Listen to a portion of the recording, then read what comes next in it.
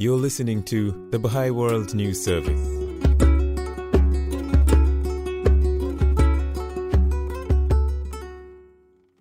Inspired by the teachings of Baha'u'llah, Baha'is and their friends have been learning about building new kinds of communities.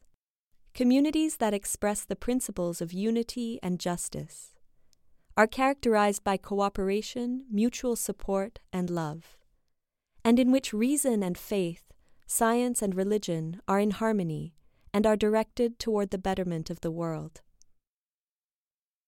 Working for this kind of transformation of communities and of society as a whole is a long-term endeavor that has spanned decades and will continue for generations to come. It is something that has to be learned. Over the course of many decades, the Baha'i community has developed structures to facilitate learning at different levels, from the local to the international, and to diffuse new insights across a global community. At the continental level, this learning process is captured and shared by the Continental Boards of Counselors. Counselors are senior officers appointed every 5 years to assist Baha'i communities in their efforts to work towards social transformation. Some 80 of these senior officers from around the planet recently met at the Baha'i World Center, following the 12th International Baha'i Convention, to reflect on major developments in Baha'i communities around the world. During this recent conference, some groups of counselors participated in conversations with the Baha'i World News Service for a series of podcasts on community building and social change. In this episode, Alain Pierre Julde, Clément Tirel Fezoure, Meina Mkandawire, and Judy Kayel Mokole, all members of the Continental Board of Counselors in Africa, discuss selected Baha'i endeavors in the field of education. Clément Fezoure and Judy Kayel Mokole work with Ahdia Foundation in the Central African Republic, a Baha'i-inspired organization that promotes community schools and provides teacher training and other support to these community initiatives. Meina Mkandawire works with a similar initiative, Bambino Foundation, in Malawi. Alain Pierre Julde follows the work of Emergence Foundation in Cameroon, which supports the work of an educational program that is aimed at youth and young adults in certain communities there. Together they spoke about these initiatives and their impact on local communities. The conversation begins with Mrs. Mkandawire discussing community schools. Then Mr. Mokole shares about the experience from his home country of Central African Republic. They are then joined by Mr. Fezoure and later Mr. Julde.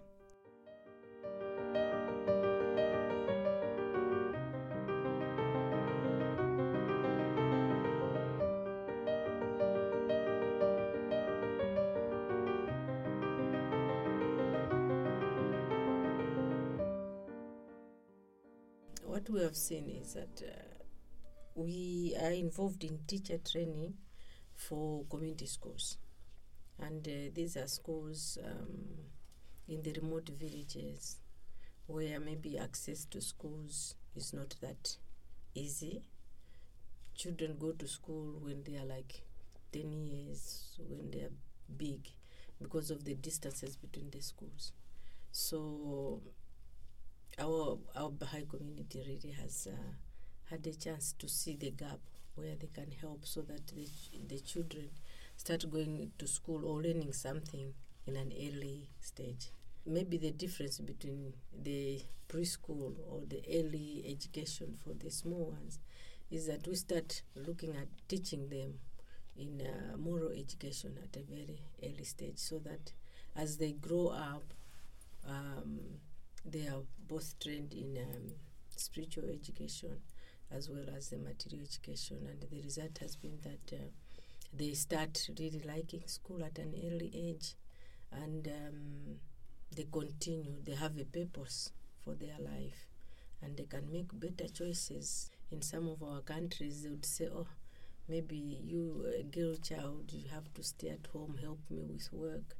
The child really has a purpose from an early age that I have to go to school, I have to learn more. As we know, really to educate a woman means that you have really educated a whole village.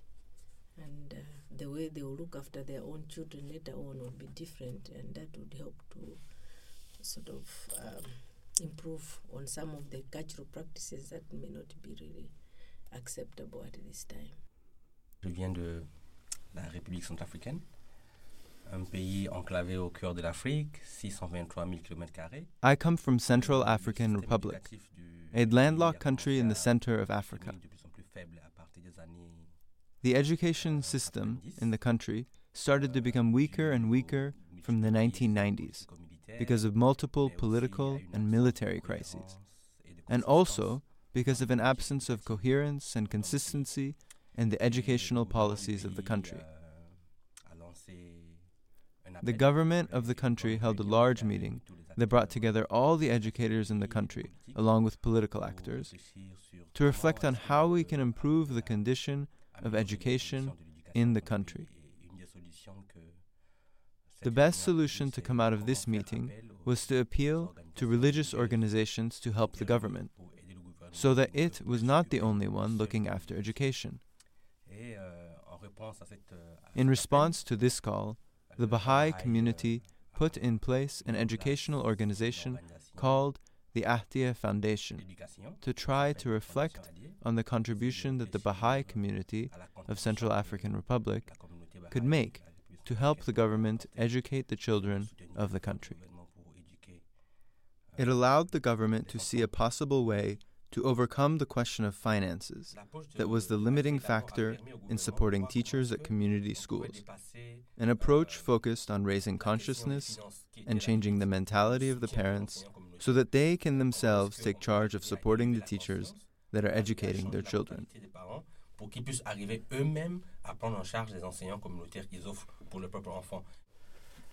Et donc, pour compléter ce que Judicaël vient de dire à propos de notre implication dans le domaine de l'éducation au niveau du pays, à la demande. So as Judicaël was saying, we intervened in the domain of education. The approach we took was a bit particular, because the education that we wanted to contribute was an education that took into account the human reality, which is both spiritual and intellectual. So our education put an emphasis on the moral and spiritual education of children, as well as their intellectual education. And just as in the domain of development, our approach in education consists above all in developing the capacity of the local population itself to take charge of the education of its children. So the approach that we take is completely in the field. It involves us having conversations with the local population, discussing this type of education that should take into consideration spiritual and moral education, as well as social education. Thanks to this, the community itself engages in constructing their own school, and our role is mostly to develop capacity by training teachers and accompanying the process of education that is put into place. We approach that process as an organic process. That is to say, the community can start with a small school, with a single class under a tree. Then, the next year, a second class is added, a second teacher trained, a little building is constructed. So progressively, in an organic manner, the community is constructing and managing its own school, and our role is particularly to develop the capacity of the population, so that the population itself takes charge of the education of its children. This approach was beneficial for our country. We had periods of military and political trouble when the country was paralyzed by rebels, and we saw that all the state schools were paralyzed. But because of the approach we had taken, our schools continued to function because the teachers were locals, and we had trained them to teach their own children and the village itself. It was their school. Thanks to this approach, the schools continue to function, So this is an example of a population that had taken charge of its own education. C'est son école, et donc avec cette approche, toutes les écoles ont dû fonctionner. Donc c'est un exemple où effectivement la population a pris en charge son propre éducation. Moi, c'est Alain Djoulde, je viens du Cameroun, un pays qui n'est pas loin de la Centrafrique, justement. I come from Cameroon, a country that is not far from Central African Republic. In Cameroon, we have started using the Preparation for Social Action program. It's a program that is happening in the east of Cameroon, not far from Central African Republic, so it is very similar. Fundamentally, we start from the assumption that each human being has been endowed with the potential to contribute to their own transformation and the transformation of their society, and that each people, each community, has been endowed with all the capacities that allow it to develop. This type of study becomes a microcosm, where we start to reflect on how we can use the strengths that God has given us to transform our society.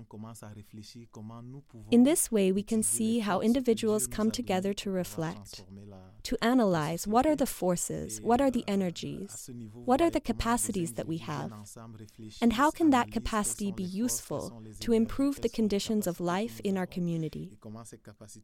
That gives them the capacity to be able to take action, sometimes short-term, sometimes long-term, sometimes more systematic, through certain projects, the impact of which is to improve the conditions of life in the community. Par l'intermédiaire de certains projets dont l'impact justement est de pouvoir améliorer les conditions de vie de la communauté.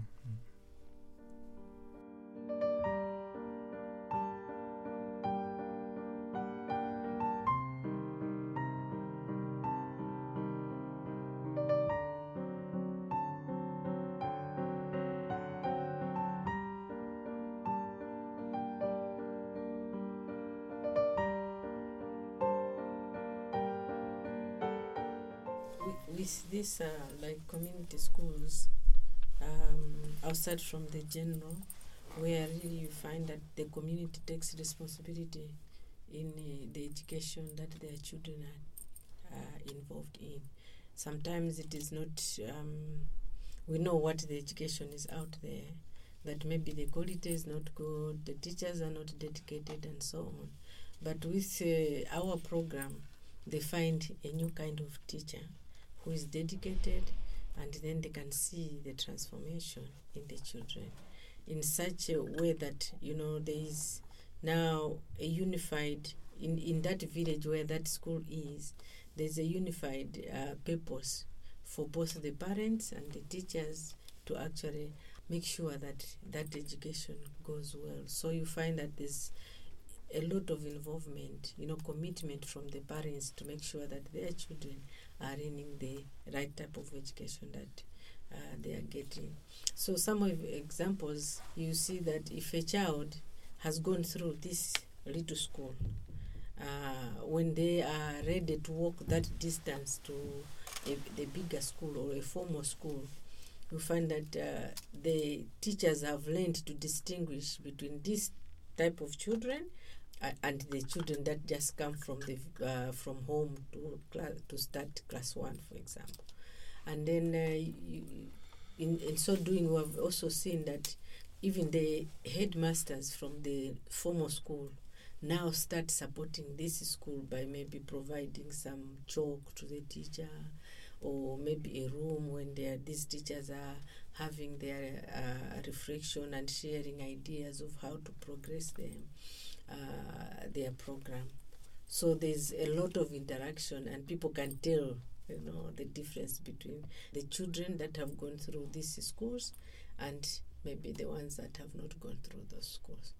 So it's found anywhere. And when they are starting even class 1, the headmasters would rather first take the children that come from these schools than the ones that are coming straight from home. And in most cases, these schools, you don't pay anything. It's even if it's run by the community itself. If they have to pay, they pay very little just to support the teacher, And also in the village there are some orphans, so they know this one is an orphan, and then they let them go for free in those community. And the teachers don't get much. They don't get much, but it's the service to their community, to their village, so that they see some change for the better. Je voudrais compléter, Judicaël, en disant que bien que l'initiative a commencé au sein de la communauté Baha'i, I would like to add to what Judicaël was saying. Although the initiative was started by the Baha'i community, the initiative is oriented more and more toward the whole society. For example, in the beginning, we started with maybe a dozen teachers who were trained, who were all Baha'is. But now, the proportion of Baha'i teachers is maybe less than 50%.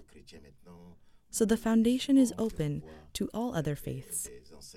We have a lot of Christians now, even Muslims, being trained by the foundation. Among the children, more than 80% that attend our schools do not come from Baha'i families. They are from the wider society. So we see how the activities of the foundation are increasingly open to the whole society. Société possible.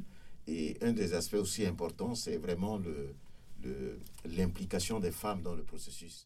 One of the important aspects is really the involvement of women in the process. We can say that now we have almost 60% of our teachers that are women. This is because we have created conditions so that during the training, women can be in a situation where they are able to learn. For example, we tell the women, when they come to the training, they can bring their children, even 2 or 3 children, because there are youth there who can take care of their children.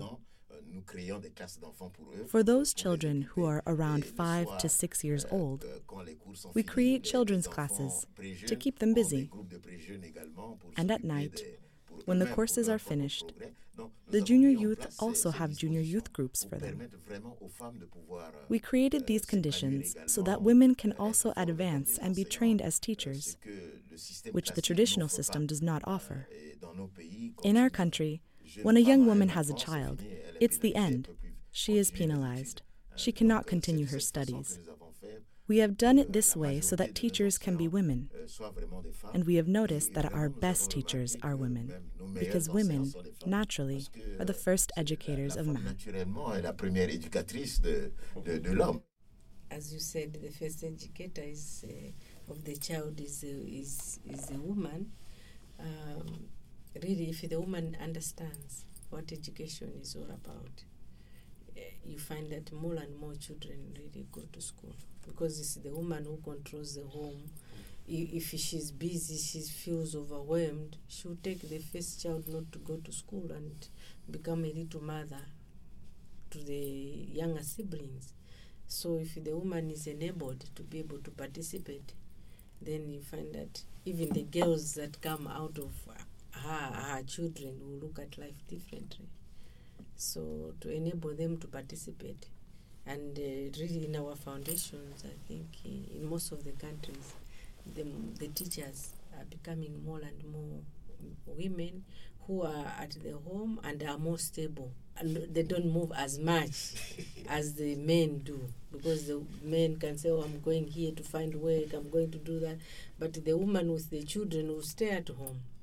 So if we have to rely on men only, maybe it may not work that well, but it has worked so far that naturally, by also focusing and enabling the women, giving them an environment where they can participate in this social transformation, the program is going forward and is becoming more and more stable.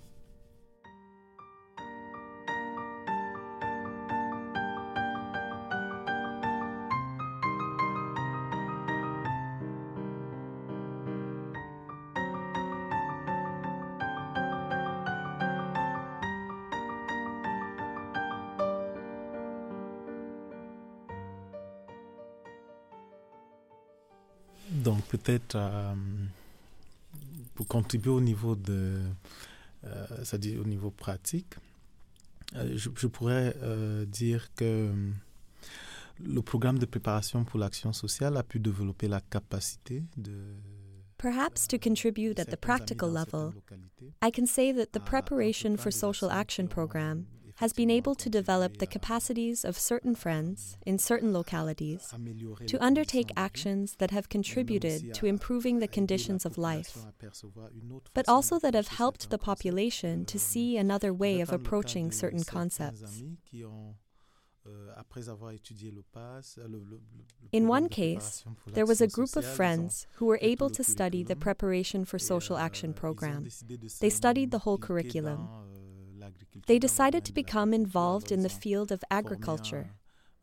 So they formed a group to be able to cultivate certain crops and make them available in their community. The approach that they used was the approach of diversified high-efficiency plots. That is to say, instead of cultivating a single variety, they try to combine a certain number of crops that are grown together in a relatively small area, and that allows them to diversify the food products available to the population, and also to make the soil richer. Because the combination of crops is not random, the plants are chosen to complement and enrich the soil for each other. It is a new approach that might be part of a solution to the problem of soil degradation that we have seen in many communities. Because what we have experienced, the contrast, is that many people were encouraged to engage in monoculture on large fields, and that sometimes led to the degradation of the environment because they use pesticides, chemical and synthetic.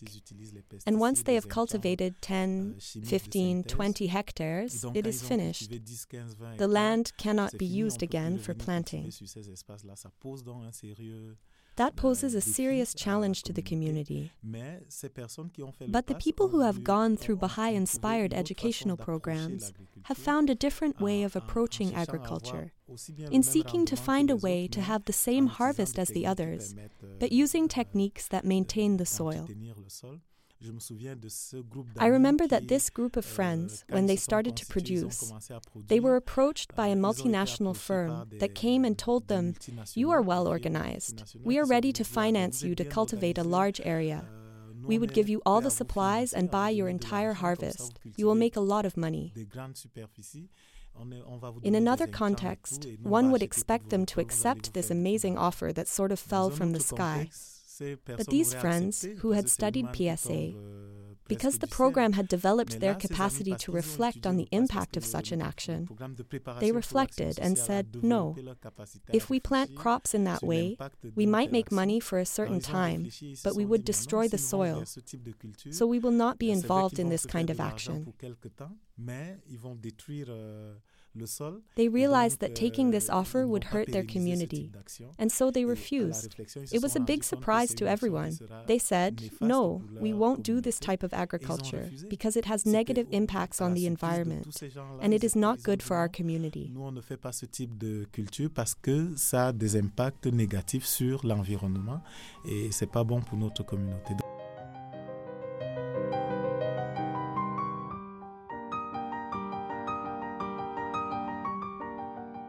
You've been listening to an episode in a series of podcasts on community building, spiritual transformation, and social change, featuring conversations with groups of counselors recorded by the Baha'i World News Service during the recent Counselors Conference at the Baha'i World Center. For a list of audio stories and podcasts, go to news.baha'i.org.